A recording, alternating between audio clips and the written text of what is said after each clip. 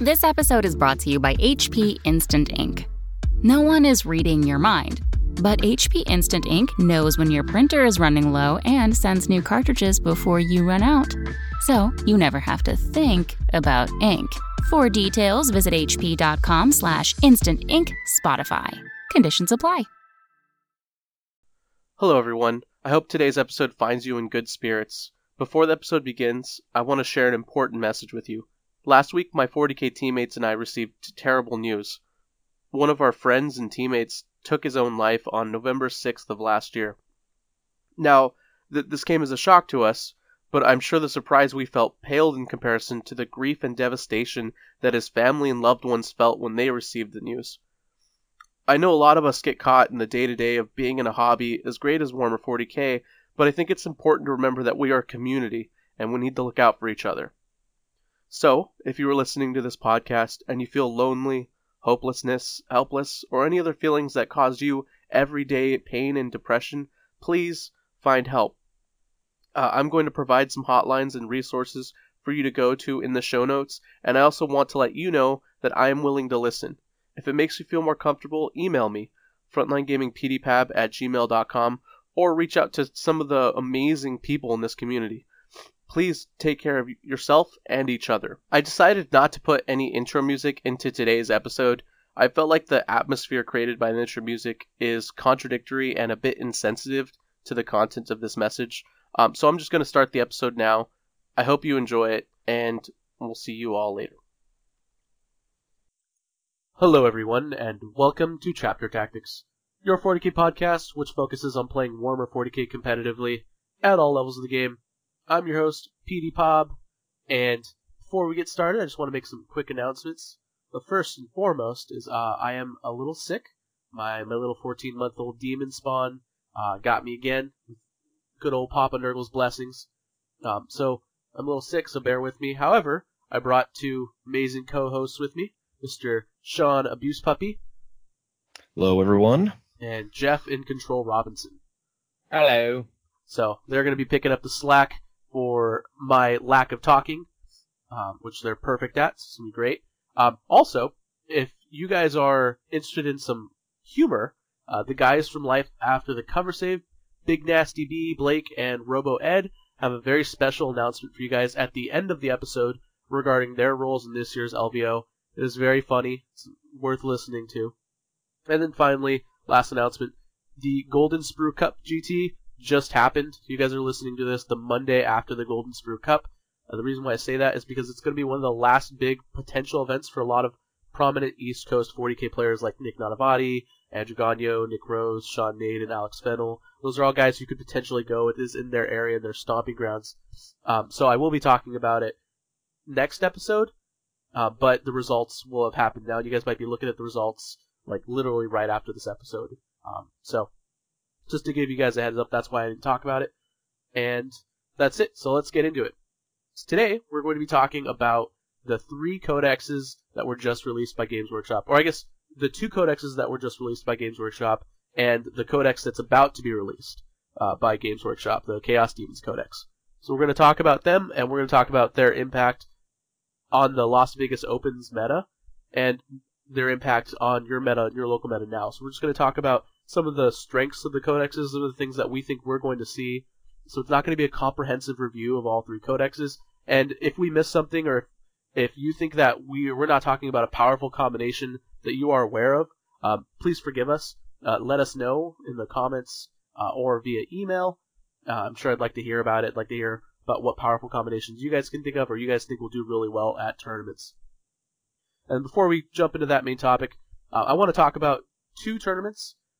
One, the Hammer and the New Year GT at Huzzah Hobbies. Mr. Sean Naden won that event with a very, very interesting Eldar list. In second place, Nick Nanavati, also had a very interesting Eldar list. And I wanted to show you guys that. So, first off, if you want to look at those lists, you can go to Best Coast Pairings, download the Player app on your Google or your Android or Apple device, and you can see the list with a subscription. Although, yeah, at this point, the date will have already passed, so you do need a subscription to see the list, but I'm also going to repeat the list here. So, just pull up the list real quick. And while I'm pulling up this list, Sean, Jeff, what is this kind of like? What kind of jumps out at you guys about the list so far? Like, just first impressions. Well, before we talk about it, too, I want to mention it's almost as important as what that list is the list it beat in the top table to win the tournament. Did you see that? Yes. Actually, no, I didn't. 4 Fire Raptors, Gilliman, I believe it was 5 Psychers, and then like a handful of other guys for points, like the troops. Yeah, and 4 the usual Fire Raptors. lieutenant and whatnot. Yeah. Yep.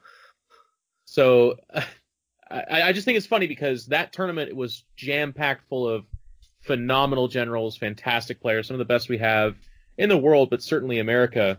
And it's funny too because Flyers kind of went a little bit the way of the dodo in this. I almost like in the front of our brain, I guess, not really on the tabletop. They're still very powerful, but for a lot of people, the Stormraven thing was getting way out of hand. But after Chapter approved, for whatever reason, the Fire Raptor dipped down in points, and that was the kind of list that almost won. So Sean Naden was already a hero in my book, but he just became like a god tier hero in my book because his list is like an eclectic, a drop of it's a reigning min list. Like it drops a big block of, I think it's Guardians or whatever, and they just put a bunch of shuriken shots into you, which is really cool.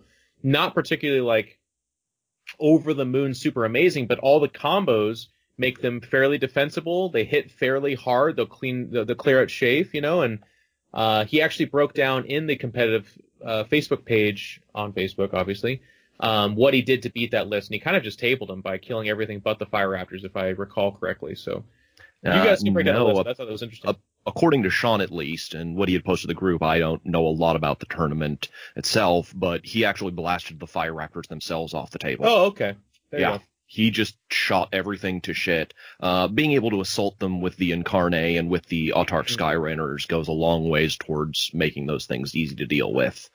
And you would have thought Dark Reapers would have eaten them up before that, too. Not Sean's list has like no or minimal Dark Reapers, but other lists... I don't believe it contains any. Yeah. Like a lot of Eldar right now are just doing like minimum 25 or 35 Dark Reapers, so you would have thought that going first against that would have killed it, but as luck would have it, I guess that list just never faced it, or if it did, it went first. And he played, I know, 2 different Dark Reaper heavy Alitalk lists. I don't know whether he got first or second turn against them, but I think a big part of what his list does is he just doesn't give people targets. A lot of his list starts off the table and comes in by some form of deep strike or another, either webway or natural. Yeah. And so, like, turn 1, it's kind of like, what do you shoot at? I don't know, like 3 squads of Rangers? Right. Yeah. So, before we go any further, let's just tell everyone the list for those of you who can't see it. He has an Inari battalion with the Incarn, Ivrain, Mogin Ra, who's a pretty good Phoenix Lord, 2 units of Dark Eldar Warriors, minimum bare bones, 20 Eldar Guardians, like Jeff said, with 2 Shuriken cannon platforms, 2 units of Swooping Hawks, and a Solitaire, and then an Inari Supreme Command Detachment with Eldrad, a Warlock, and 2 Autarch Skyrunners. And I actually think that's the most important detachment in his army, and we'll get to that a little later. And then an Alitalk battalion with a Farseer, a Warlock, a Spirit Seer, and 3 units of Rangers. And that's it.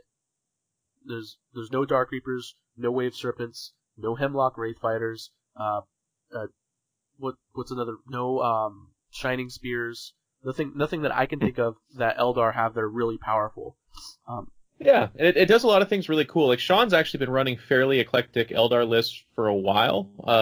He definitely had, when he one of his 2 times in the finals of the LVO, he definitely took, a Warp Spider list, like kind of the common, the bikes. This is 7th edition. It was like, okay, I expected to see that kind of thing. But since then, he was running a lot of like Wraith Lords, Wraith Guard, that kind of stuff, like really fun, different stuff in there. A lot of Swooping Hawks. And then it just goes to show how good of a general he is, that even now in 8th edition with that list, he is rising not just to beat that ridiculous Fire Raptor list, but also the other generals there. And he just is like a better general. It's a really cool thing. And I think it fits Eldar really well too, because in my experience with Eldar, they have, again, but not to the same degree, obviously, and I'd love to hear your thoughts, Sean, on this, but they're a good codex where like every unit is pretty darn good. But I think that in the hands of someone that's competent in making the right choices, they really become awesome. And it's not like a bop on the nose, obvious, like, okay, Dark Reapers, for instance, always hitting on 3s, high strength, high damage. That makes sense, right? But the rest of the Eldar Codex, I feel like, for the most part, is a little bit more subtle and combo-oriented and really cool for the finesse play. I think you're right on a lot of levels. Sean he's a fantastic player. I've played him once or twice at a couple of the big tournaments. He is really good, and I think what he does best is he knows how to pinpoint weaknesses in lists and in the common lists you see, and this list really does a lot of that. He has the tools he needs to kind of like selectively pick things apart. And even though none of the units are obviously like incredibly powerful, the way he can deploy them and the way he can kind of sync them up with each other allows him to do very powerful things. That block of 20 Guardians is absolutely core to the list, and it's actually something I've been experimenting myself with a bit, although not in a Ynnari list the way he is. But just those 20 bodies are really hard to get rid of. They put down an amazing number of shots, and as you mentioned, the ability to give them that 4-up invuln is very, very strong. Yeah. You can, in Sean's version of the list, he also runs them as Ulthaway, so he can benefit from the +1 to hit from the Black Guardian stratagem. So he's throwing out 2 blocks of 40 shuriken shots with a soul burst, and they're hitting on 2s. He has Doom to reroll wounds. That's an amazing amount of firepower, and it's something a lot of lists can't deal with, that if he just falls in and completely clears out a 12-inch zone of the battlefield, then a lot of lists just fold up. Yep. Yeah. And another thing that this list does extremely well, which I think Sean is one of the perfect players who takes full advantage of this, is that new character rule introduced in Chapter Approved.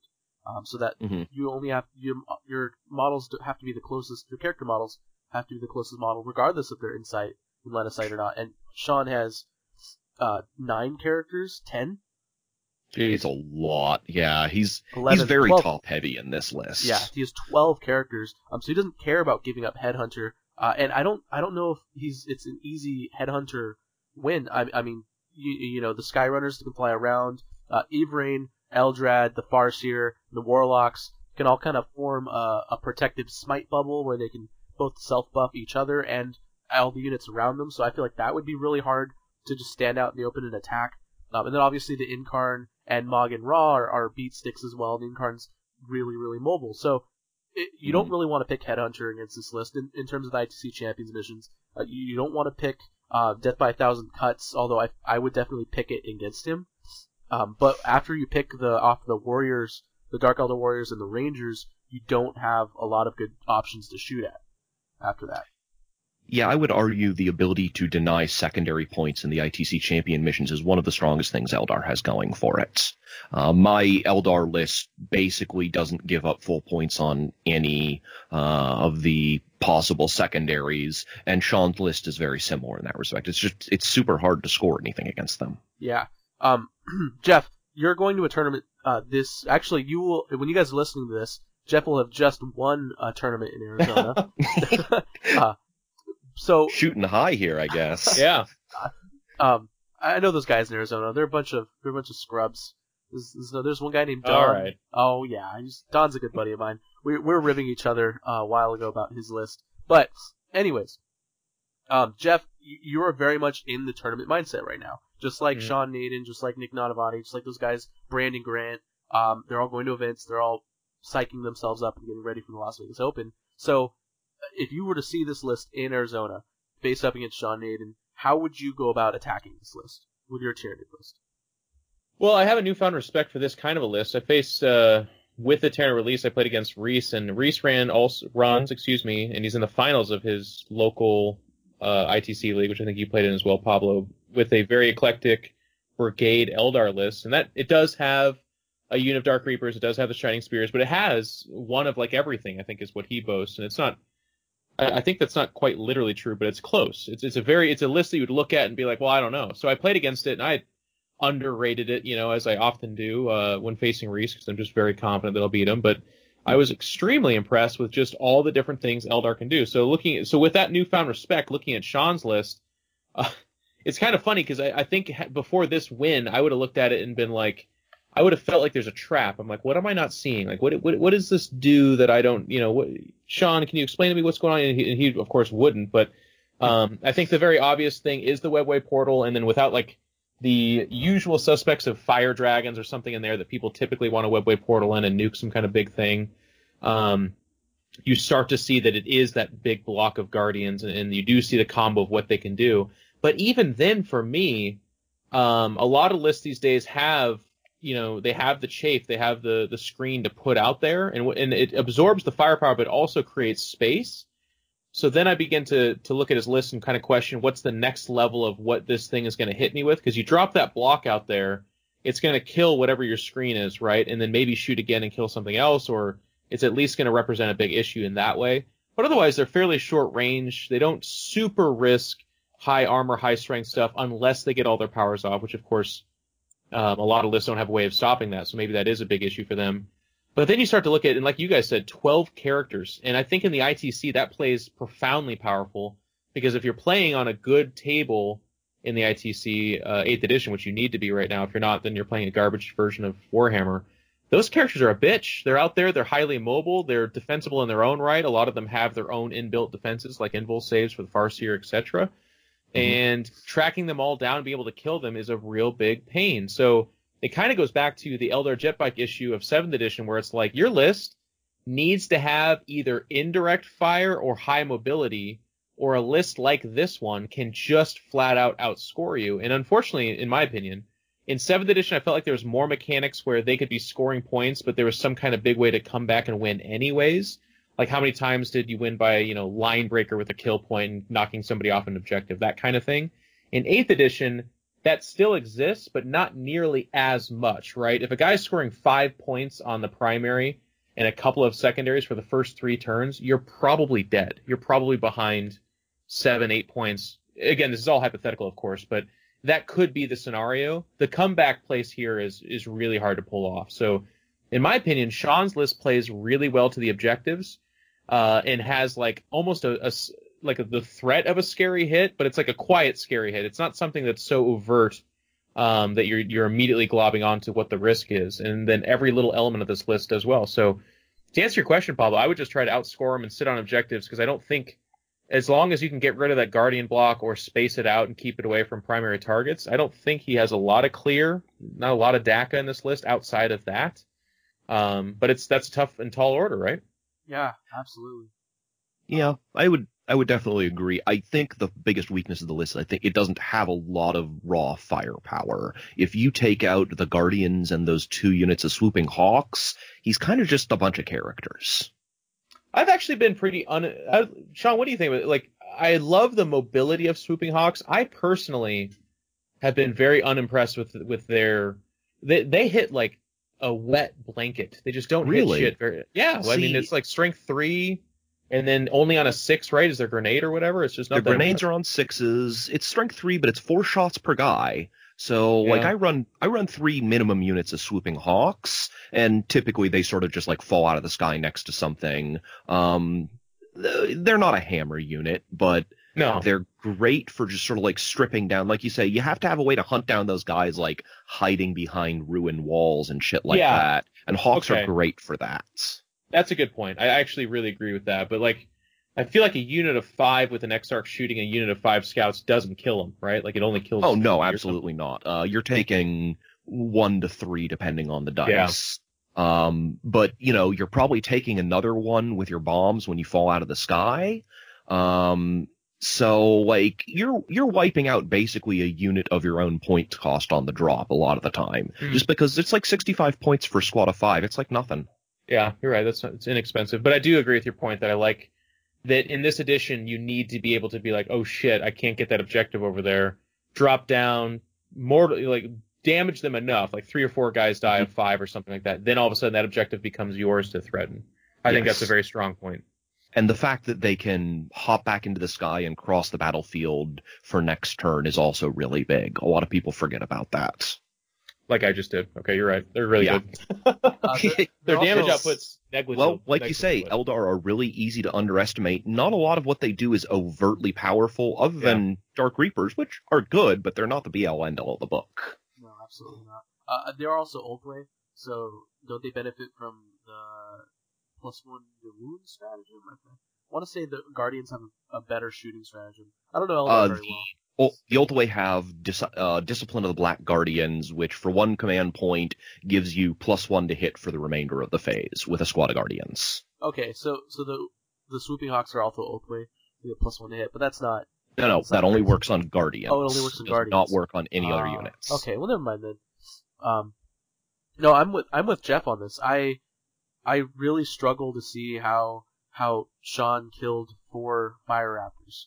I really, really do. It's got fusion pistols on the Autarchs, right? Yeah, but he has fusion guns, but yeah, same difference. They have Banshee masks, and they're characters anyways, so they can hide behind cover and charge. Like, I get that the Skyrunners can kill Fire Raptors eventually, but 4 Fire Raptors grouped together, moving around... Rerolling everything. Yeah, rerolling everything. You've got a Gilliman in there, so Gilliman can just go and punk the Incarn. I'm definitely missing something. I'd love to see Sean play it. Sean's a very cerebral player, and at first glance, I would underestimate this list too, completely. I have to imagine, I mean, I'd love to hear from him. I have to imagine he sat around on all the objectives, because that Fire Raptor list doesn't score almost at all either. So I think he scored huge, and then by his account, he did kill the Fire Raptors, I guess, but I imagine it was the kind of thing where it's like, and then I throw this at it, and then I throw this at it. Like, it didn't have any screen units, so whatever came down and shot at it was able to get its shots off from what I saw. It's just that it probably immediately died after that. So you kill a couple of Fire Raptors, the firepower goes down, and then they're trying to hunt these -2 to hit Rangers that are probably all sitting on objectives, etc. So I think... Yeah. Oh, I think we're missing something here, guys. I need to talk to the tournament organizer for this, but he has 7 Smite batteries in this list, right? So the GW Smite nerf. They were using the beta rules for both Smite and characters. Okay, yeah, they were using them. Yeah. So Sean just powered through it anyways. He's got access to 7 Smites, so he's going to reliably get 4. I doubt he did all 7, and I'll tell you that the first 3 or 4 Smites, it's not that big of a deal. Starting at 5, going 5, 6, 7, 8, a lot of times, especially with I think he has the Seer Council, the mini Seer Council, right? With the... he has Warlocks. I don't believe he has any actual, Warlock conclaves. Oh, he doesn't have the conclave? Yeah, he doesn't have conclaves, but, he can use the Seer Council stratagem on just Warlock and Farseer, so... Well, that's what I meant, yeah. Yeah. So he gets access to ways to make that more efficient. You're pretty reliably getting off at least 3, but probably 4 and maybe 5 Smites off if you have all the characters in range. Especially against an army that doesn't have a lot of psychic defense. Yeah, right. Like Fire Raptors. Well, he had 5 Psychers, but yeah, that had a whole bunch of Psychers in it. But I think Doom plus the Guardians is basically how he was killing the Fire Raptors. Doom is such an amazingly good spell. Yep. Did you fill me in on Doom, Sean?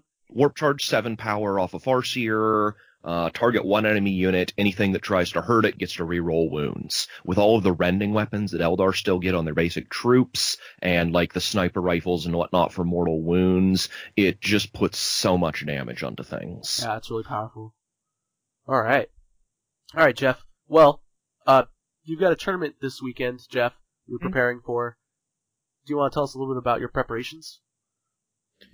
Yeah, I looked at this month as obviously it's just all about preparation for LVO. That's the tournament that I've been going to since the beginning, and I've always done okay, but not very well, and that's been kind of my big goal, is to make that final 8 and experience the thrill of that. So I went to a GT last weekend. I'm going to the Arizona one this coming weekend. The Arizona scene has a really good scene of players. I would say local Arizona is okay, but a lot of the SoCal guys go to that, and then it makes it pretty strong, and then you see some Texas guys show up and stuff like that too. So it's potentially a good tournament. I don't know how many of those people will end up there, but I was excited because I've been to 1 or 2 tournaments there, and it's a good test. The TO is very competent. The players are all pretty strong. You're going to play some good games, and the tables have terrain, which is actually still something you'll hear me beat that dead horse over and over again, because if you go to a tournament that doesn't have good terrain, then it makes a huge difference. You're playing a really bad version of Warhammer. It's just like, who went first for the most part, and what kind of list do you have? But yeah. As far as preparation goes for me, my list is built around the ITC terrain, like what I know is going to be at the LVO. My list has a lot of Hive Guard, and a lot of Biovores, and a lot of indirect fire, a lot of ignores cover, that kind of stuff. So the strength of my list is counting on getting a couple of turns off of being aggressive, blunting your offense, and then scoring more than you and denying secondary points. That's the whole jam of the list. So I want to be a better general going into this tournament. I just got done doing one, and I made a couple of mistakes myself where those kind of mistakes obviously happen because there's so much going on in Warhammer, but the more repetitions you get, the more practice you get, the less likely it'll happen after traveling to Las Vegas and playing really important games, because that would suck. So that's what I'm going for. All right. It always feels really bad to make that big fuck up that you knew what you were supposed to do and you just did the wrong thing because you're stupid. Yep. It happens in tournaments, but that's why you practice. You got to get past it. Yeah. And another note on the LVO terrain for you guys who were going to the LVO, a little tip for you guys. When I played Jeff, when he came down to San Diego when the Tyranids came out, his list at the time, I don't know if it still has the Gene Stealers, Jeff? No, it doesn't. No, but his list at that time them. was really good at taking the center of the board. And the reason why that's very important is because a lot of terrain maps, or a lot of terrain, ITC terrain, has these big square buildings in the center or offset from the center that are ruins. They're designed to be ruins. So if you have a big unit like Gene Stealers or Celestine or something that can get into those ruins and hide in there and basically control the center of the board without getting shot at, fighting for those big buildings is paramount to winning. You have to have something that can get into that building, kill anything in there, and then stay in there and pop out and charge things when they need to, or score objectives, or put pressure on your opponent. So, I played 2 games last weekend where it was the guy's list was insanely aggressive, but because it wasn't able to get out and beyond the objectives, I just won. So one of the lists was 3 Onagers with the neutron beam, Call, 5 robots, 5 Castellans, all DACA, and then 3 Basilisks, drop plasma. Maybe not drop plasma. Celestine and like 100 guardsmen or something like that. Yeah, it all was the disgusting. usual suspects. Yeah, it was just disgusting. But the table didn't have that much cover, but the mission just had the 4 objectives more central to the middle of the table. So I just was able to, the line of sight blocking that we did have, I parked a couple of rippers behind it. And basically for 5 or 6 turns, I just sat there and took it in the face. Just like the guy was just destroying me right and left. But I was getting 4 or 5 points on the primary and then, a couple of points off of my secondaries each time. And at the end of the game, it was just enough for me to win. And it's a very different way that way. But if your list, like once Celestine was gone, he didn't have anything that could come out to the middle of the table and sit on objective at all. So I kept racking up the bonuses. And that's just got to be something you got to consider because you're going to have cover. Like Pablo just said, at the LVO, it's going to be line of sight blocking. So if you're like, well, I've got 70 Dark Reapers, it's like, that's cool. But if they can't see anything or, if they have to move around and expose themselves and get in range of stuff, then you're not going to have a good day. You got to have some element to your list that can do that. Yeah. There reminds me of a guy who just showed up with 116 heavy bolters, and he's talking about going to the Las Vegas Open. And he emailed me, and he's a really nice guy. But he was telling me all this math about how these heavy bolters can kill Guilliman, 3 Guillimans, or kill a Fire Raptor and a half. I'm like, yeah, that's cool. The math is really sound, but you have to see those models. You have 116 heavy bolter shots that are just sitting there doing nothing except shooting. So I just think that's funny. Shooting extreme armies, and Jeff's right. If you take away terrain, that's what the game devolves into, and that's not fun. Oh sure, yeah. No. Stop. All right, guys. We're gonna go ahead and take a commercial break, and then go on to the main topic. See you guys in a few seconds. Hello, everyone. Are you looking for a 40K event to round out your winter season? Then look no further than the Barrie Bash.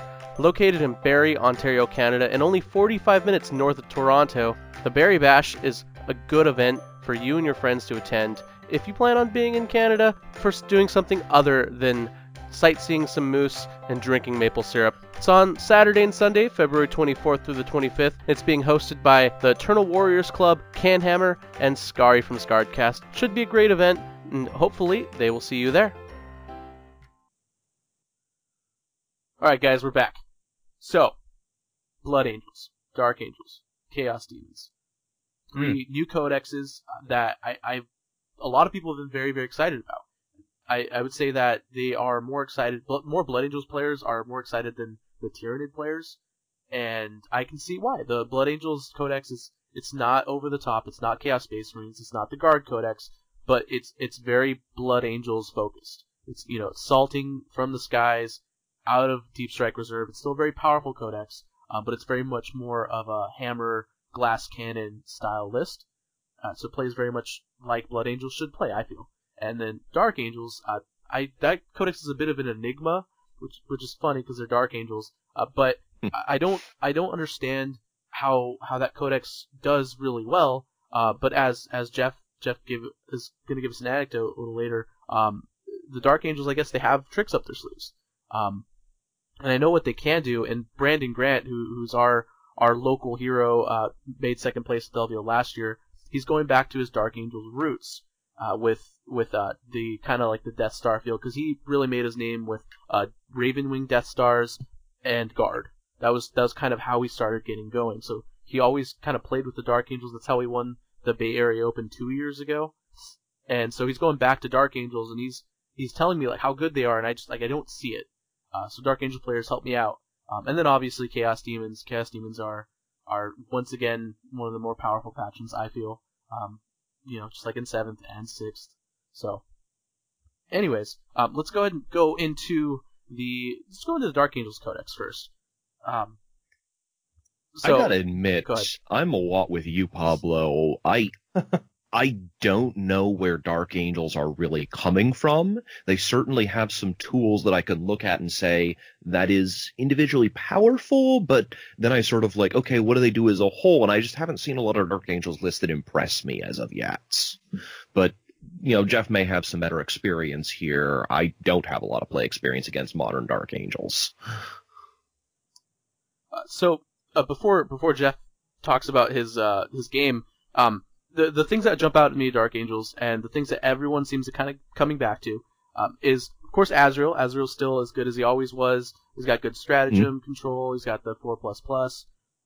And also the Ravenwing with the power that gives a unit -1 to hit, and the Dark Shroud. So Reese constantly tells me about how Dark Angels have these hard-hitting Deathwing or hard-hitting Ravenwing units that you could potentially get up to -3 or -4 to hit. And so that's where I think the strength of the Dark Angels lies. These Ravenwing squads are expensive, but they do have Corvus Hammers, they have Plasma Talons, they're fast, they're -2 to hit usually, if you have a Librarian following them around, and if you don't lose your Dark Shroud, and they're kind of like what a Death Star, kind of like what they did before when they were a Death Star unit. They're not invisible, so they're very killable. Which is why I'm hesitant to call them elite and really powerful. But I think that in terms of Dark Angel lists, I feel like that's the go-to list. But Jeff, what did the Dark Angels player that you played play? Yeah, he had a lot of what you just talked about. He actually had 2 Dark Shrouds as kind of a backup and a bigger bubble, which I think is interesting. I kind of feel like you need the second one. The first one's going to get shot down. Like, it might take a bit of work, but it's going to get shot down. Yeah. I think the thing that kind of surprised you about Dark Angels is they're actually really mobile. But one of the very interesting things about his list too was that he ran the 3 flyers, all 3 of the 1 flyer rather. The one that has the D3 strength 10 -4 or 6 shot D6 damage, and it has a bunch of DACA, like 24 the Rift Cannon and 2 heavy or 2 Hurricane Bolters. Yeah, exactly. It's not cheap per se, and with the Dark Shroud, it's -2 to hit that, so it's fairly defensible that way. It only has, I believe it is 11 wounds or something like that. So it's not like the most impressive stat line. It's 10 or 11, and I think it's actually a toughness 6 one, although it might be a 7. Yeah, but it is more fragile than a lot of flyers. More fragile. The high strength gun is only range 18. So again, on paper, I looked at it and I just immediately underestimated and was like, well, okay, that's a lot of DACA, but I guess it's going to take it a turn or two to get across. But then you have to factor in, Dawn of War and some of these different deployments where if you just deploy it right up on the line like that and you're not hugging the back line, or if the terrain doesn't allow you to hug the back line, then you're kind of exposed. And again, I'm not saying this because I'm like, guys, this is the best flyer in the game. It's not. But 3 of those covered by 2 Dark Shrouds, a big block of Knights, and then he had these speeders. So he had Samuel and a speeder, and the speeder puts out 18 shots or something like that. It was like it's got a twin assault cannon and a twin heavy bolter. So yeah, 18 shots, all with -1 AP.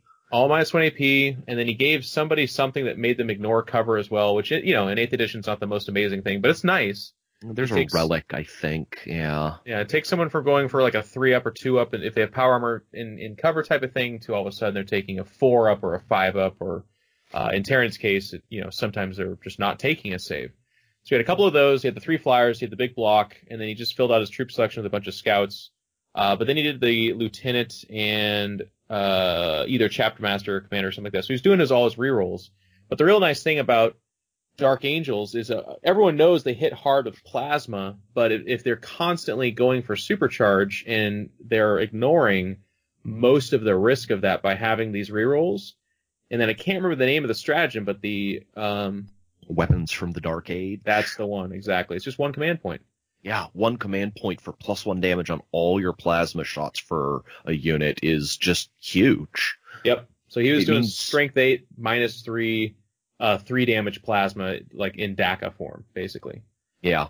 And even just using it without overcharging. Like, if you don't want to go for the risk, just pop that when you don't overcharge and you're still 2 damage. That's taking out Primaris. So if you're out of the reroll bubbles, sure, go for that. And then he also ran a unit of 3 of the plasma Primaris guys. What are they called? The aggressors or something? The jump pack guys? Yeah. Inceptors, I think. Inceptors. So I'm not saying this is the most incredible balls to the wall amazing list I've ever seen in my life, but for Dark Angels, you're not facing that many of them. And then I was surprised by how hard it hit and then how defensible it was, which is a really key combo in 8th edition. If you can be any kind of defensible and still put out high firepower, I feel like a lot of the game gets decided in the first couple of turns, and it gives you some defense against going second, which is a big deal in this edition as well. Yeah, you need to be able to go second. If you just lose if you don't get first turn, you don't have a real list. You won't find yourself in the final tables because it's just going to happen a couple of times. Yep. So Dark Angels have that inbuilt, and I do have to say a lot of codexes, like, people would say, oh, every codex can do that. It's like, no, not really. I think codexes have their defensible things, but I think they're in a worse spot than others in terms of what they need to do, and we can talk about that with Blood Angels in a second. But with Dark Angels, they have access to huge bubbles of -1. They are fairly tough guys. Even the guys on bikes are multi-wounds, tough 5 dudes, so that they're not the easiest things to shoot after you get past the -1. And then they're very mobile, so you can set them up further back on the table, and then they can pop forward. They have stuff like they get a 4-up invul when they advance on their bikes, all that kind of stuff. So they have access to defense, and then their stratagems make their offense surprisingly powerful. Yeah. Yeah, that combination of offensive defense, like you said. Yeah, so I'm looking through the stratagems here, and actually, they have a really, really, really good stratagem called Speed of the Raven, which is you pick up one of your Ravenwing units, and that unit can still shoot and charge, and you use it after they advance. So you can advance with Ravens. You move 20 inches, shoot something with weapons from the Dark Age, and then charge something else. And then if it's a Chaos Space Marine character, you can use Hunt the Fall, like if it's like Magnus, right? So you go up, you shoot something, maybe you shoot the crap out of Magnus, and you charge Cultists, or vice versa. You can Hunt the Fallen Magnus to give him reroll the hits against him. You can Never Forgive, Never Forget, which all the Space Marines have, which give you extra exploding 6s. And then you can attack again with Honor of the Chapter. So, you've got this really, really hard-hitting Death Star unit, essentially, -2 to hit, really durable. Like Jeff said, the invul and save when they advance. And you can kind of do the same thing with the Deathwing, with Fortress of Shields. You can give them -1 to hit with Fortress of the Shields if you have Storm Shields in the unit. So you can drop down Fortress your of decks. Fortress of Shields is actually -1 to wound, and it only works in the fight phase. So I think it's a little less impressive than people tend to think, but, giving Magnus or something big like that -1 to wound can shift your numbers a lot. Yeah, thanks, Sean. I misread that. It's a little dark over here. It's also a complicated stratagem that a lot of people get wrong. Yeah, and I would argue that -1 to wound is probably better than -1 to hit. If I was really given powerful. the choice between the two of them, I would take -1 to wound. Yeah. So that's the ability to put hard-hitting, Death Star units in your opponent's face quickly is, I think, the main strength of the Dark Angels. Although I'm looking to see if maybe Azrael Razorback spam, that was really popular in Index 40K. I don't know if they nerfed that or changed Azrael. The price bump hurts it a little. I'll tell you what, too. I looked at the list and I was like, well, all right, he's going to be shooting plasma at Termagants, and I'm going to be shooting him for a few turns with Hive Guard and Biovores and stuff like that. And that is part of what happened. And the game is close, by the way, even with me having no cover and no terrain. But the list has a surprising amount of DACA as well, and I think that's an underrated part that is also kind of like you would put it in your top 5 of what you have to do, and maybe you don't call it DACA, you call it you need to be able to clear screens. Like, a lot of lists hit really fucking hard, and we'll talk about that with Dark Angels, or Blood Angels again, but they can't clear a screen, or they don't have access to something that very well clears a screen, right? Dark Angels have that inbuilt with them. You should not face a list that's 35 guys on bikes with all plasma. It should include stuff. It should include speeders or flyers or razors, some access of the 12 or 18 range shot variety. And then it's the very typical Space Marine standard strategy, which is park them next to guys that give you rerolls of 1s or reroll 1 to wound as well. And now you're accurate enough. You don't need to be rerolling everything with like Gilliman kind of convinces you. But as long as you're rerolling those kind of things, you're putting down screens. Yeah, laying out like all those Storm Bolter and Hurricane Bolter shots with reroll 1 to hit, reroll 1 to wound, you're pretty close to being Gilliman at that point. It's good enough. Yeah, exactly. And you're saving like 200 points anyway. So. Yeah, completely. So did he have any flyers, Jeff? You remember? Yeah, that's what I said. He had the 3 flyers. You did say that at the beginning. It was the 3... Not Dark Shroud. God, I can't remember the name of their 2 flyers. Yeah, the Dark Talon. Yeah. They have a bomb. The bomb's like...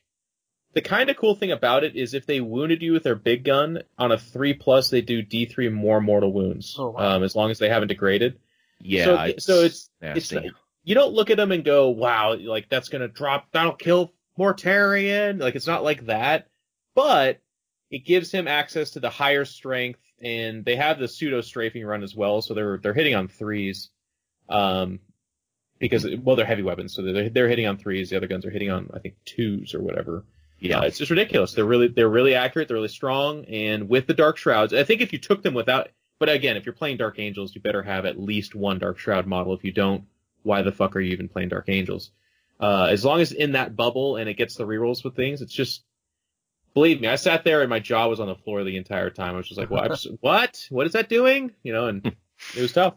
Did you feel like the -1 to hit really hurt your Hive Guard, or did it just hurt the rest of your army in general? Well, it's cool because it minimizes decisions, right? So like my Hive Guard are fairly accurate anyways. They're hitting on 3s, now 4s, or if at -2, even 5s, but rerolling 1s because of Chronos. That's not mega accurate, but there's a lot of those shots, and whatever they hit, because keep in mind, again, the Flyers don't have that many wounds. Dark Shrouds are 8 wounds, or maybe 9 or something like that. They don't last very long if you do hit them and do damage. So that was where the kind of trade-off was. I think that's a very smart balance by Games Workshop. It'd be ridiculous if they were also defensible beyond that. God, what was I going to say? It's gone. It's in the ether. Forgot. Did you run a lot of Biovores, Jeff, in that game?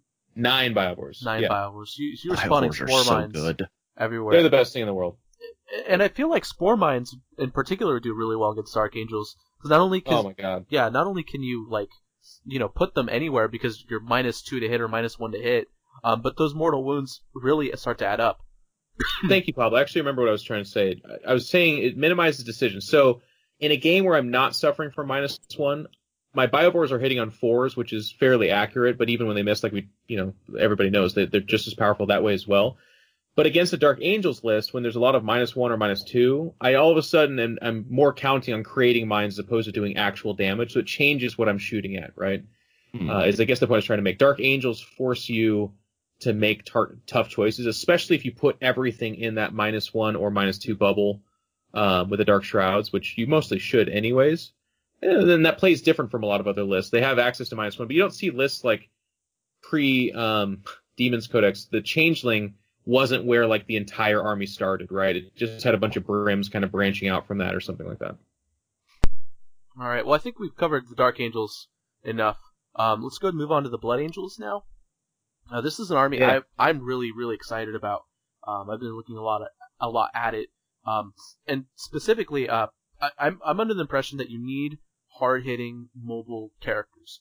It's the reason why Celestine, even though she gives up 1 billion points in ICC Champions missions, like literally like 1 billion points. She's stupid. Literally 1 billion. Literally 1 billion. But she still somehow manages to win. That's how good the model is. Joking aside, she gives up a lot of points, essentially. And you need her, and the Imperium players know they need her, because they need something super mobile, 24 inches, and charge after she moves 24 inches. She's got 6 attacks, strength 7, rend 4, 2 damage. She can kill most things in close combat. And she also buffs Seraphim, which are also really good mobile units that have Inferno pistols, that can get in, tie something up like a Rhino, and then blow it up afterwards, and then go tie something else and kill it. Or maybe not a Rhino, but like a Land Raider, something you want to tie up, something you don't want to have to worry about. So Blood Angels have mobile characters in spades that do really well. They're Deathwatch captains, so you make them Deathwatch. So they're Deathwatch captains with Thunderhammers are some of the hardest hitting characters, period. You can get them up to 7 or 6 Thunderhammer attacks, re-rolling with re-roll charges, and you just kill anything. You just kill a Fire Raptor in one turn, one combat easily. So that's kind of how I was looking at the Blood Angels in general. Is how can I take Blood Angels characters with access to their stratagems and relics, and that's it. And Death Company are also pretty good too, because Death Company they're cheap. They have access to a lot of buffs. They get out a lot of attacks. They're really good at clearing things. And then you can turn 1 Wings of Sanguinus them into combat. Actually, I think Wings of Sanguinus is only the Psyker. Never mind. It's the caster. They do have what I consider one of the strongest tools in the Codex, which is the Forlorn Fury stratagem that gives one of your Death Company units a free move before the start of the game. I think that's what I was So, like, a jump pack unit of them, scoots forward at 16 inches and then moves another 12, and suddenly you're charging like half the enemy army. Yeah, and they're Death Company. So yes, they put out a lot of attacks. Yeah, just a lot of attacks, and they're cheap. They're really, really cheap. A 5-man Death Company unit is, I think, still under 100 points with jump packs and chainswords. That's like 95 or something. It's dirt cheap, and you're clearing conscripts, cultists, gaunts, guardians, scouts, anything, any of those little toughness mobs. Yeah. So that's my impression. Essentially, is that they're for melee characters and for getting alpha strikes early on your opponent as a supplement. I feel like that's their best role, but I might be wrong. Well, Sean, you got to start this one because people are going to kill me if I keep talking as much as I have. Yeah, I have played some Blood Angels armies. I've seen a number of lists posted to various places on the internet and kind of like looked at like, what would I do against this? What are they going to try and do to me? My impression of Blood Angels is that they do hit really hard. They have a lot of characters who will just wreck face, but once that captain is kind of like sitting out in the open exposed, and he's got his 3-up armor, 4-up invuln, 6-up feel no pain, and that's all that's keeping him alive, he's gonna die really quick. So I think Blood Angels are going to be important in that they're gonna play gatekeeper for a lot of lists. It's just like, oh, sorry, you can't beat Blood Angels, you don't get to the top 10. But I am a little skeptical of them being able to take top places themselves, just because I don't think they have the durability to really hold out against a lot of things. If you are getting alpha struck by, a plasma list, or you are getting jumped on by a whole bunch of Eldar or something like that, I think Blood Angels are kind of going to struggle. Yeah, I agree with a lot of what you said. I think Blood Angel players can be excited because it's a fun, in 8th edition has been really good about this. The fluff factor of the list feels very Blood Angel-y. A lot of drop down and bludgeon you in the face with the chain sword, and a lot of kind of cool badass characters. Mephiston's out there and Lamartis and these kind of things. Yeah, they got some really good characters. Really good characters, good auras. They are going to hit something and kill it, but I absolutely agree with Sean in the respect that I feel like where they lack, and maybe some cool synergy can come out, or some comboing with other elements, or maybe even just Blood Angel stuff just done a little bit less effectively than perhaps what other chapters could do. But they need to be able to clear a screen and then jump on something more important, because I see what a lot of their list doing is hitting a good player, jumping on top of that line of whatever screen, and then getting obliterated, because they are still just Space Marines. They don't have access to super mega high defensible abilities. They don't have, they just have the standard stuff in that way, and they're not so bad. It's not the same problem some other lists have, like Death Watch and stuff like that, where you're paying higher points per guy and the damage output's nice, but again, you're hitting that screen and then just dying immediately after. But you're still losing huge elements of this list, and it doesn't have things like the Swooping Hawks, which can re-enter the sky or something like that. So a lot of their lists are 15 guys dropping down, smashing something, a couple of Sanguinary Guard units dropping down, and they're smaller and very expensive, but able to kill because they have higher rending weapons. But they too need to find a target, or you even fail those charges, which does happen. I think it's 3d6 re-rollable. They have a 3d6 on the drop, but yeah, you can still fail that 9-inch charge on 3d6. That's not that unlikely. Even when you spend that command point and pop the stratagem and everything, it's just bad dice happen, and you have to be ready to deal with that. Bad dice happen, yeah. And that's their whole thing, though. Yes. So that's where. So you get away from that. You're yeah, Jeff, but you can do these other things. And it's can you though? What other elements of Blood Angels builds towards a different kind of build? And that's where I think the Codex for me is a little bit disappointing, in that if you're not doing those things, what are you doing, and why is it Blood Angels? Yeah, I think they are perfectly fine for the more casual or kind of mid-tier competitive player. If you're only going 3-3 at your big tournament, you'll do fine with Blood Angels. They're not going to be any worse than most codices for you, but they are a codex that is going to struggle to climb to the very top of things. Yeah, and one thing Blood Angels and Space Marines in general don't have going for them that a list like Sean Naden's list has is supplemental chaff. Forward-moving chaff. So, Sean Naden has Guardians in your face, Swooping Hawks in your face, Warlocks can move in advance and get up the board quickly and hide. And so what ends up happening is you want to shoot a character, but no, you can't, because there's a one model Swooping Hawk that you couldn't kill hiding in this building, and he's an inch closer to you. So now you can't shoot, and that ruins your plans. Blood Angels don't really lend to that, just because Marines are very expensive. They don't have the tools to swarm the entire board quickly. I would disagree with that a little bit.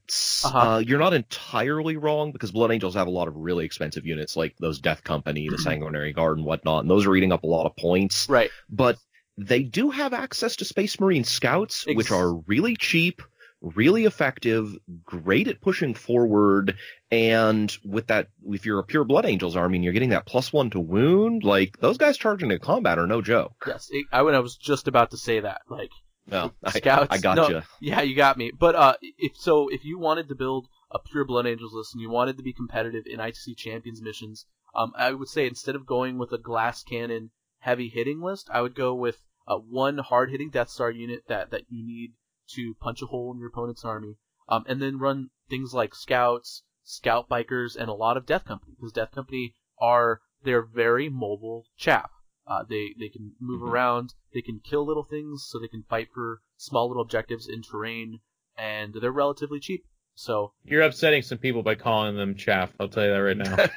I'm sure I am. Their death company are their freaking babies, and Pablo's just like, they're little, they kill stuff, and Hey, they get out there and they try. They're on their way out anyways. You might They got as well the Black use them. Rage, man. They're murder machines. Yeah, that's what you use them for. You use them to move up move up in your opponent's face, and then when they want to charge, you tell them to go hide in a building and talk it out with their superiors. I'm sorry, Blood Angel players HR. out there. I apologize on behalf of Pablo. I know I'm it's not doubling very... down on it. Death Company aren't even a real unit. They're the worst thing in the Codex. I know it's not very sexy, but I feel like if you were to make a really good Blood Angels list, you would need scout bikes and scouts and Death Company on top of your hard-hitting hammer unit. So stay away from the vehicles. That's basically that is the it. list, in my opinion. That is the list. Yeah, that's it. You're not going to get anything else. Maybe you'll get some random Inferno pistols on all the characters, all the sergeants and stuff. So like that can be pretty cool. If you need to like gangbang a Land Raider or I don't know, Fire Raptor or something. I don't know, whatever. But that's where just being a little bit critical, that's where it just fell short for me, though, because a lot of these codexes, like, a lot of Eldar lists are going to be very different. There's going to be they're very similar, but they have the option and ability to give it their own flavor. They gel with other things, there's the Ynnari, all that kind of stuff is different. And even and I know that comparing Blood Angels to Eldar is a little bit different because Eldar has the different craft worlds and stuff like that, so it's a little bit more broad in that sense, but the Blood Angels Codex is drop down and assault shit and have some pretty cool characters. That's it. If you're running Ball Predators, if you're doing a Dreadnought Blood Angel list, why? Any of that. There's no reason to. Yeah, especially from a competitive perspective. They've basically got one plan, and if that plan doesn't work, they've got nothing else. Yeah, we are going to eat our words. Someone's going to win with Librarian Dreadnoughts and Lucius Drop Pods. And Let's do it. You know? Honestly, great. More power to him. I love seeing those weird lists. Sean Naden, as we mentioned earlier, he's great at that. He brings these bizarre lists and wins with them. Yeah. So I feel like every year I always see a wonky list, and it does really well. This year will be no exception, I'm sure of it. I love being wrong, and that's what's so beautiful great about this game. Is like, I'm talking about generalities. Most people cannot break away from this mold, but it's so cool that there's people smart enough and skilled enough in this game to prove us wrong, and I will be that guy every time. I don't care. I'd love to be wrong. Please, It'd be great. And if you prove us wrong, rub it in our faces, please. I rub it in Pablo's face. Exactly. Definitely. Yes. Rub it in my face. Go into the comment section. Call me a hack. Threaten to never listen to my podcast again. I'll be like, kudos to you, man. You're good. Yeah. You're on your way. So, final codex. The codex just released. So you guys all have your hands on it. I know a lot of Chaos players are either really, really happy or really, really angry because they spent hundreds of dollars on Brimstone horror models. And I apologize, but also, like, hashtag sorry not sorry. Brimstones are just, they needed to go. They've been too good for too long. So, Chaos Demons. There's a lot to talk about here. The one thing before we get into the tactics stuff is I really like that the codex is color-coded. The stratagems are either pink, blue, green, or red, which is I think is hilarious. Because for me, as someone who doesn't really play Chaos Demons, I know what all the gods are, but they don't, the abilities wouldn't really jump out to me as well as other people. So anyways. That block of stratagems at the back of a book can often be a little kind of just like it is this monolithic, like I don't even fucking know where that stratagem comes from, and having them divided out like that makes it a lot easier. Yeah, I like it. So just aesthetically, I just wanted to give GW a quick shout out because I think it's pretty cool. So first things first, Jeff, I think you broke it out. You broke the news on the Facebook page. So I want you to tell my listeners the PSA about the stratagem to Deep Strike. Yeah. So a lot of people, one of the first things that leapt out at them is the obvious amazing stratagem with the Demon Codex where you just get to Deep Strike something and you pay 2 points for a certain power level, yada yada. But obviously the mind leapt to Mortarion and Magnus. And it was really funny because I almost never post on the competitive 40K Facebook page, not because I'm like against it or better than it or whatever. I just like to read people's comments as opposed to put my own out there. And I do enough arguing in competitive gaming as it is anyway, so I don't need that. But I was compelled by some people that I may or may not know that may or may not absolutely know how this will be ruled. And the very, very honest answer, and I don't have a horse in the race, but I thought it was funny when people started to question me and stuff, but it's just purely the timing of this. So the Demon Codex comes out, people are going to be excited about playing their demons at the LVO, but it's like literally coming out, and then 2 weeks later is the tournament. In 1 week, maybe, if GW's on time, which doesn't always happen, would be the following weekend, or, at the earliest. Maybe it's like 2 days before. And I would hate to hear from people that are like, just painted up both Magnus and Mortarion. Can't wait for Vegas. Reese, you're the best. And then they like get on the plane, and on the plane, the FAQ comes out, and it's not like their entire army's invalidated or illegal. It just means that the mechanic of using that stratagem to get a sure thing with warp time off in terms of deep striking a Magnus or Mortarion and getting them into your opponent's face right off the bat, which a lot of people, and this is a fair argument, they're like, I can't even play my Mortarion or Magnus because they die. But with this, I could finally get them off the table. So I understood people were really excited about it. A lot of people have those models because they're fucking gorgeous and awesome, and a lot of people are going to do this thing, but you can't. You won't be able to. The FAQ will clarify it. People in the know this and can't say it because they are way, way too into being like the good Boy Scout, because Jeff in certain positions would have just straight up fucking told people, but whatever. Other people don't want to do it. That's fine. So that we're being entirely clear here, and correct me if I'm wrong, to spell it out for our listeners, the demon stratagems do not work on models that have the demon keyword. It's on models that have the demon faction keyword. And I have to say something for legal reasons, because obviously I work with Frontline Gaming. This is not an official statement. What Jeff is saying, what Sean and Jeff are talking about, is pure speculation and conjecture, but it's not highly educated. It's a highly, really, really, really good hunch. I would put a lot of money on what Jeff is talking about and the sources. However, this is not official. So I just have to make that 100% clear. This is not an official announcement. We are not speaking for Games Workshop. We are just talking and speculating about something that, let's be honest here, that GW trends and tends to do, which is nerf armies and nerf, really powerful things.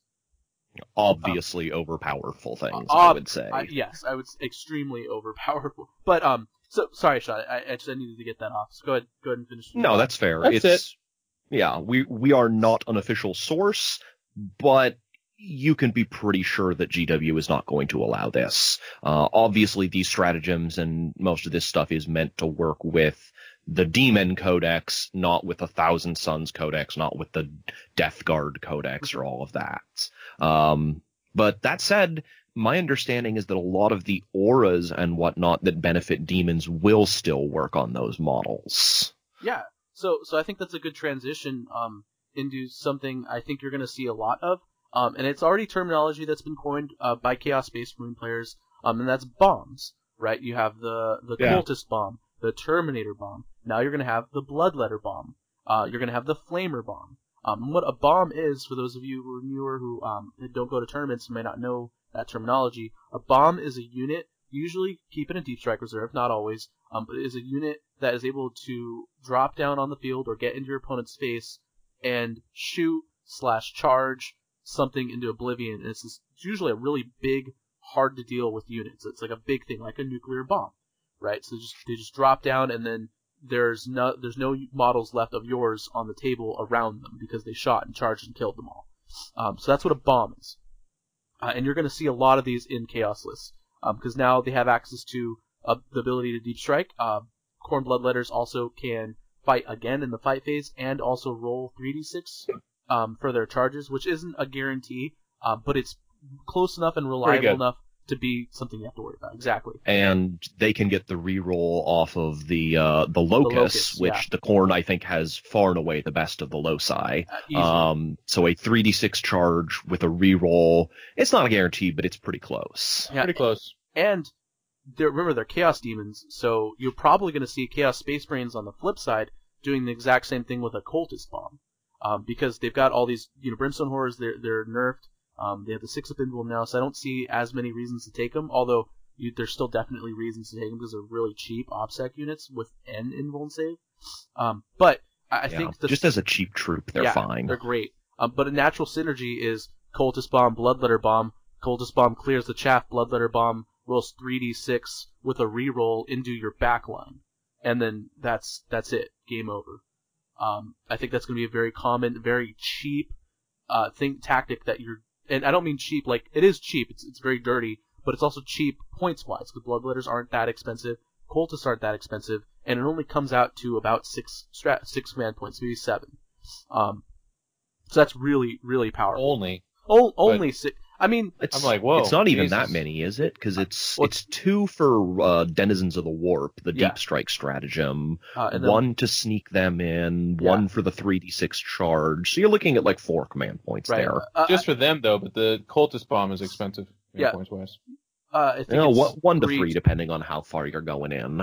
Yeah, it depends on how severe your opponent wants to shoot and kill things, because the Cultists could obviously get to shoot again. And get +1 to wound as well. So I imagine I would use about 5 or 6 command points if I was running a list like that. But obviously every player and every list is different.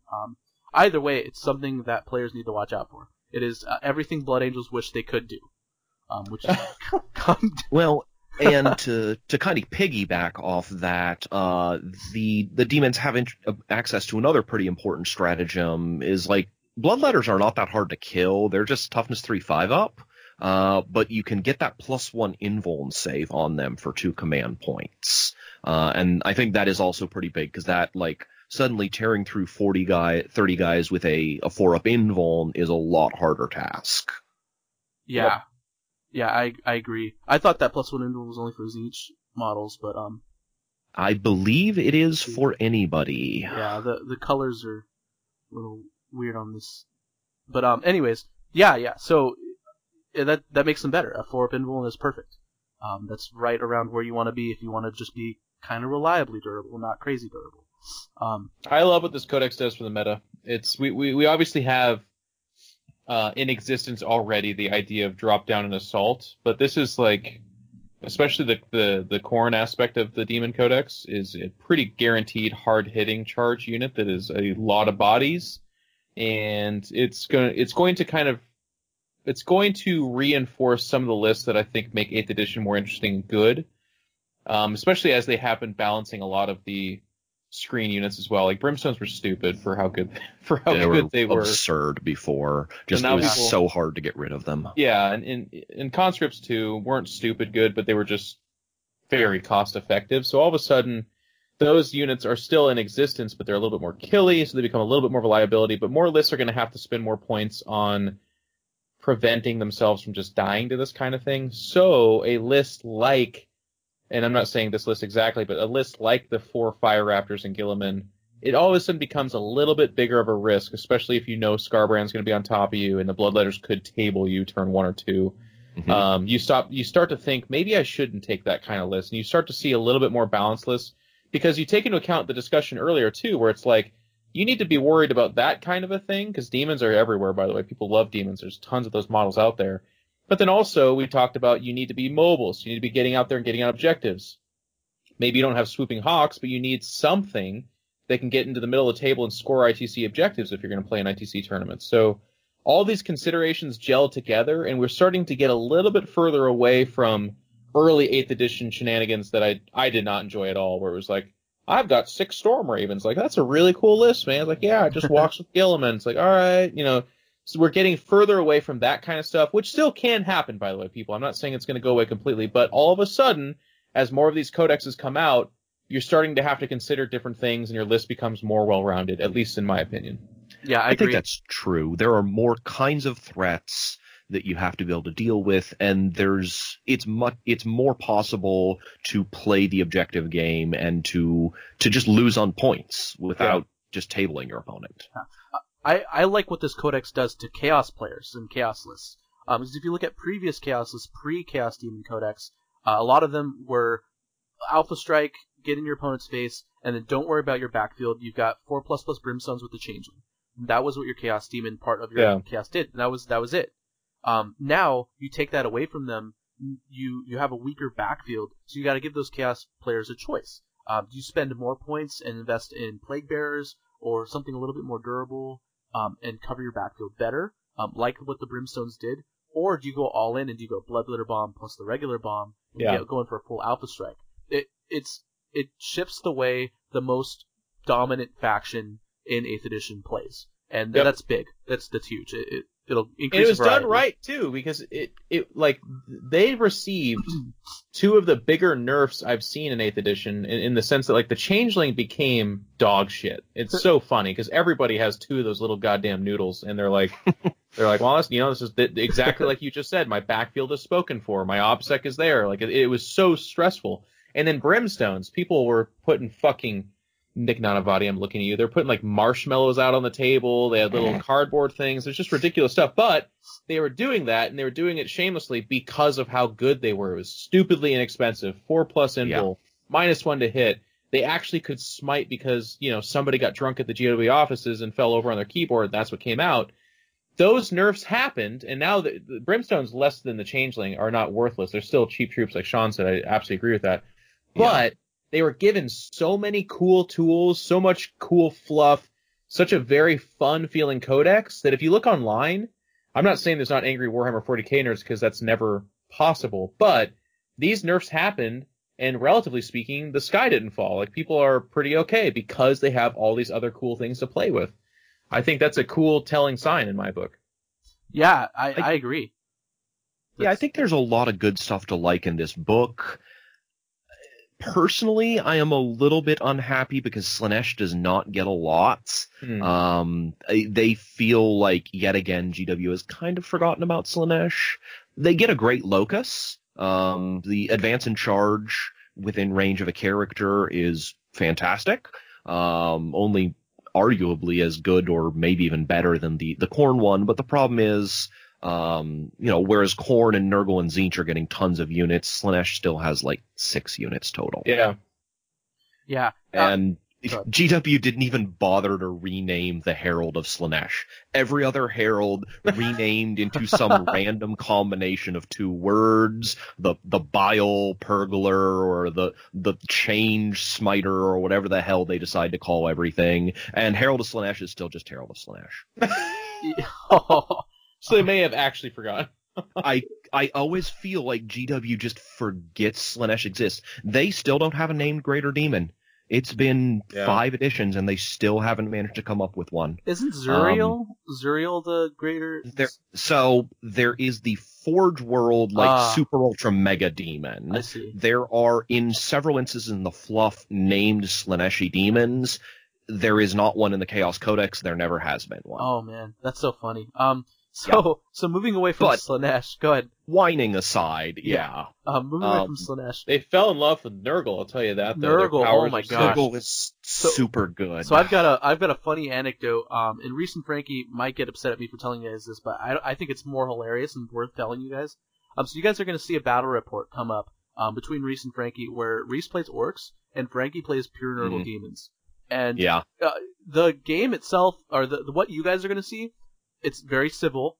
They talk, but at one point, Reese was just constantly complaining because Frankie had plague toad riders, and he was using revolting regeneration to return models back and return wounds back, and then gave them +1 to their disgusting resilient saves, and then using a character to buff them. So there was this hard hitting, near nigh impossible to kill plague toad unit running around, destroying Reese's orcs. And Reese at one point was just complaining, and Frankie was like, "Listen, like, can we tone it down a little? Because it is very, very easy to get that salty when you essentially can't hurt a unit because it's so good." And Reese, instead of apologizing, he was very, very upset. he asked me to step in. He was like, Pablo, do you want to jump in on this? And I was like, nope. I'm just getting my sandwich, Reese. Eventually, of course, Reese and Frankie they are an old married couple. So it sounds worse than it is. They, of course, eventually calm down. You know, kissed and made up. No big deal. It's Reese and Frankie's relationship, and it's been that way for years and years and years. Reese does get a little bit salty sometimes. He gets very salty, and that's why I'm confident that I can say this and not get in trouble, because it's pretty well known. But he had I was watching parts of the game, and he had every reason to be salty. Like, you know, normally when Reese complains about a really powerful unit, I feel like he's over exaggerating, and it's not warranted. But as he was playing, I felt myself leaning more towards, he was being right, because those Plague Toads just took over the game by themselves. You know, at one point, Frankie because Reese was complaining, Frankie was like, Reese, you're winning. Why are you complaining? And Reese is like, no, those Plague Toads are going to win. And then at the end of the game rolls around, and, I guess spoiler alert, I'm sorry. For those of you who haven't seen the battle report yet. Just a quick second for everyone who wants to pause and skip. Reese lost. I know. I already spoiled it. Whatever. Sorry, guys. Forgot to do a spoiler alert.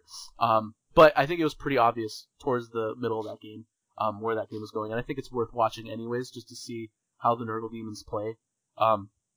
But Reese got destroyed at the end. And that's what Nurgle Demons do. And I like that. I like that Frankie ran a pure Nurgle Demon army with a Greater Unclean One. It was beautiful. He had a variety of putrid thingies, gribblies, and no Death Guard, no Mortarion. It was just Nurgle Demons, and he did really well. And I think that's possible with Tzeentch lists as well. I don't think Khorne can do it as well, though I think Khorne with Scarbrand and Bloodletters, there's definitely something to be said there. But I think, like Nurgle and Tzeentch, just looking at the book, they just have powers that do so much, and they play so differently as well. Yeah, it sounds like a really good codex. Go ahead, John. I think the thing that I would kind of like call out for Nurgle, and it's really easy to underestimate, but it's super important, is Nurglings. They're so good. They are really cheap. They're much harder to get rid of than you think they are. They can sneak basically anywhere onto the board. They no longer allowed to deploy into combat, but anywhere 9 inches outside of enemy models in the enemy deployment zone. So they're able to create space for you to bring in your deep strikers, which is very, very important. If those Alitok Rangers just block off the whole center of the board and you can't put your demons within 25 inches of them, I don't fucking care how good you are in close combat. Yeah, and I'm so glad they nerfed them. And they're great at pulling objectives. Like Frankie or Jeff has said several times here, it's very important that you can send those little units out to just sort of like hop on objectives and score points, and very few units do that better than Nurglings. Nurglings are the real secret to this book, I think. And I would just say one of the underrated powers, they have a lot of good powers too, but I guess Nurgle has a +2 cover save power as well, which is pretty clutch, pretty cool, but the powers in general for that Demon Codex are sick, I think. Yeah. There are a lot of... I'm glad they brought a lot of the psychic powers up, because the demon powers were a little bit lackluster previously. Yeah. And what's the shit tree people are talking about deep striking? The Gnarl Maw? Oh, yeah. The Gnarl... It's okay. It within 6 inches, it gives you a +1 to your cover save. If you're a Nurgle demon? I think if you're a Nurgle demon, yeah. And then I think or maybe it's -1 to... No, it's not -1 to hit. It's +1 to your cover save within 6 inches. And you count as being in cover within 6 inches of it. That's it. And also, it makes your psychic powers a little bit better. It gives you +1 to your psychic powers. Overall, it's not, like, it doesn't strike me as something that's a must take. It's just kind of cute, and it helps. It's okay. Nothing crazy. But one other thing I forgot to mention about the Tzeentch demons is Pink Horrors got really, really good.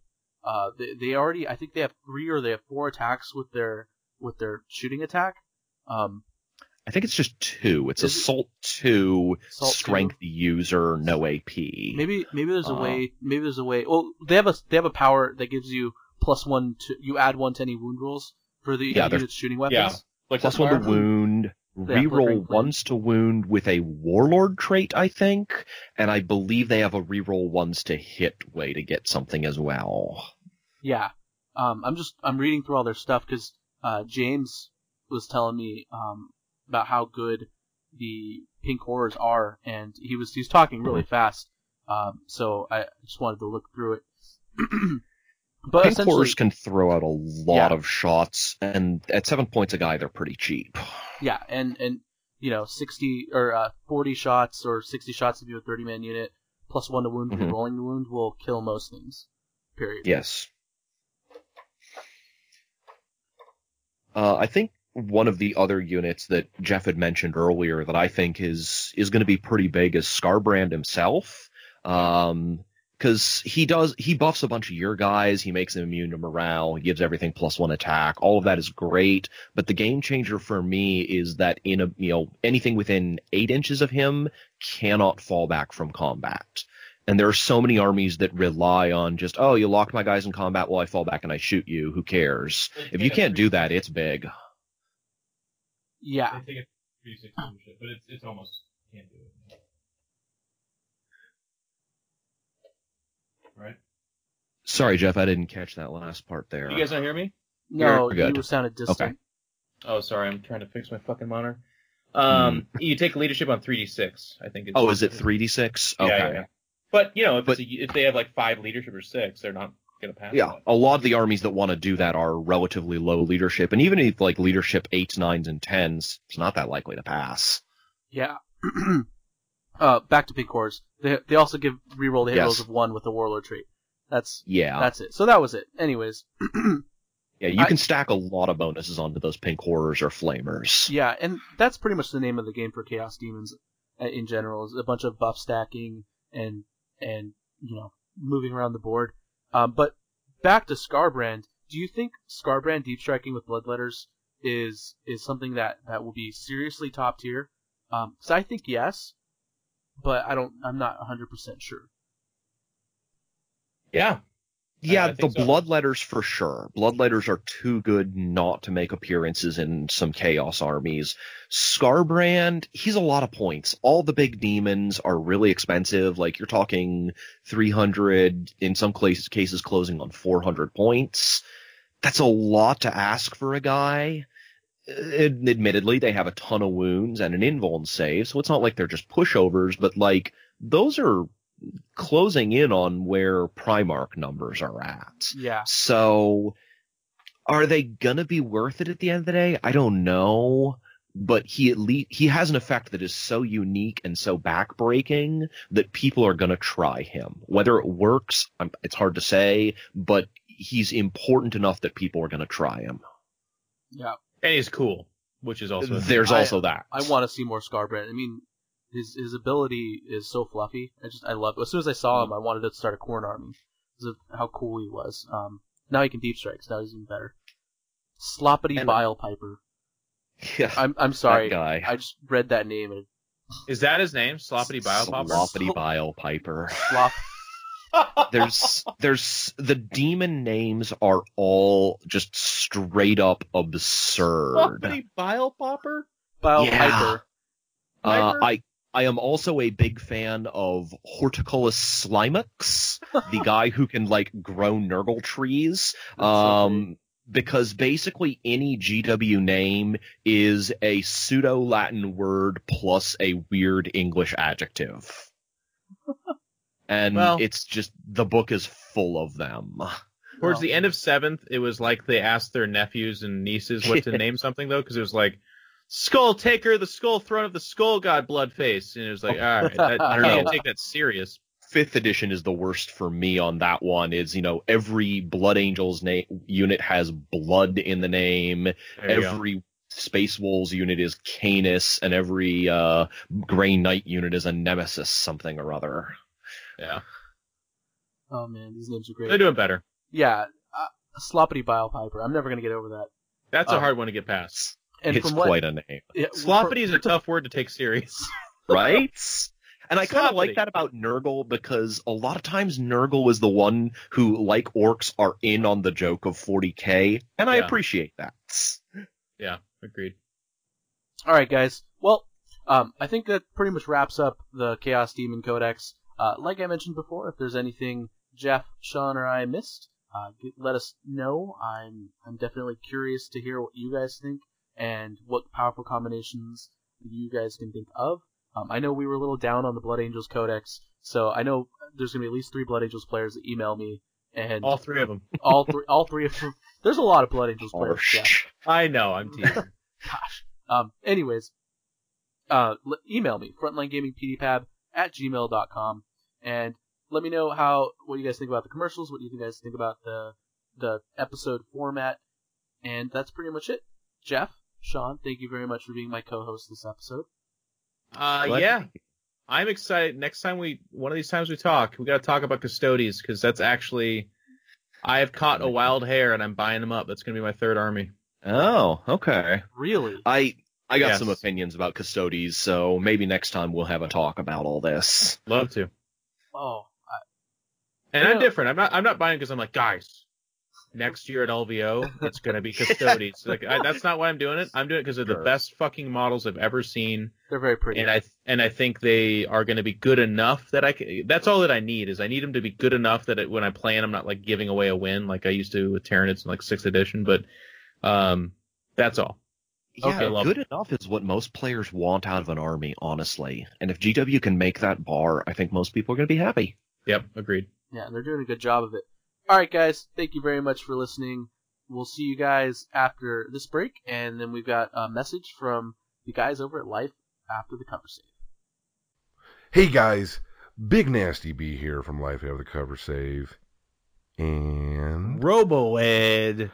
Yeah. from the Independent Characters. Yep. Oh, I got a phone call. Who's calling me? Oh, Jesus. Jesus, who's calling me? I'm in the middle of doing a promo. Okay, can I turn it off? No, keep going. Okay, guys. So we're doing something No, in this feels Vegas. wrong, dude. This feels wrong? We need music. Yeah, put in some music. Okay. Let's see what we got.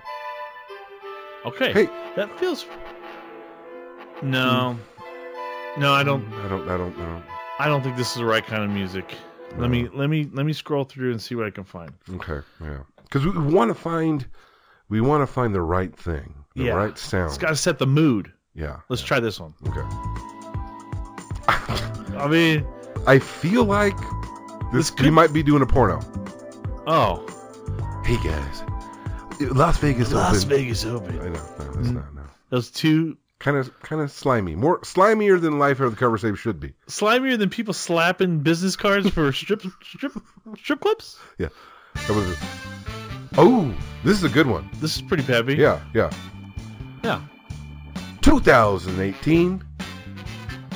I don't know. No, 2018 could have that's been. as hard as I got. Yeah. All right, we got another one coming. What is this one? Well, it was a yearbook. Okay. Yeah. Like some sort of 2018 LVO Valleys, Las Vegas. No, I'm not feeling it. No. No. I could have. Okay, you know what? I think this next one. It doesn't matter which one it is. We have to sell it. We've just got to get behind it. No matter what it is. No matter what it we're gonna is. cut the promo. Yeah, we got to cut the promo. Okay, I'll start out. Pertinent information only. All right. Yeah. We want to welcome you. 2018, the Las Vegas Open. Bally's Casino. Friday. The premier West Coast tabletop gaming Event. of the century. That's right. Yeah. Not only is it going to be games across the entire spread of Bally's, Spectrum. The entire spectrum. but Life with a Cover Save will also be doing a live show. Yeah. With guests Maybe, and some prizes. definitely there's going to be some prizes to be won. With games. Games, trivia. Yeah. Hobby tips. Probably not any hobby tips. Let's just Okay. be honest here. Okay. fun for everybody. You gotta make it. No, just keep going, because I think we're gonna. Yeah, we'll just. That was not bad. Yeah. God damn it! I'm on the phone. Jesus. Hey, I'm cutting the promo right now. I'm gonna call you back. Jeez, that's the second. Oh, Jesus. Man, we're running business here. We're live at the cover save. I think that was good. That was good music, actually. Yeah, that was actually pretty good. Do you want me to put it back on and we can try again? I don't know. I think it's perfect the first time. Okay. Because I think we could do better. You think we do better? Yeah. Okay. Let's see if we can do better. Okay. I don't know which one was that one. Progressive House. Okay, here we go. Progressive House coming back at you live. 2018 will be the single greatest hobbying and miniature gaming experience ever. Vegas, Vegas, Vegas, Vegas. At Bally's in January 26th, I think, through January 28th, probably, the Las Vegas opens its doors. Open. To nerds of all stripes. Stripes. And sizes. Stripes. Especially a lot of big people. Yeah. Life After Cover Save will be doing a live podcast recording in front of a studio audience who are going to be thrilled and chilled and titillated with games, prizes, secret guests. We hope you're ready. Las Vegas Open 2018. That's not bad. See, I think that was a lot better, and that was just our second take. Drew, do you know? No.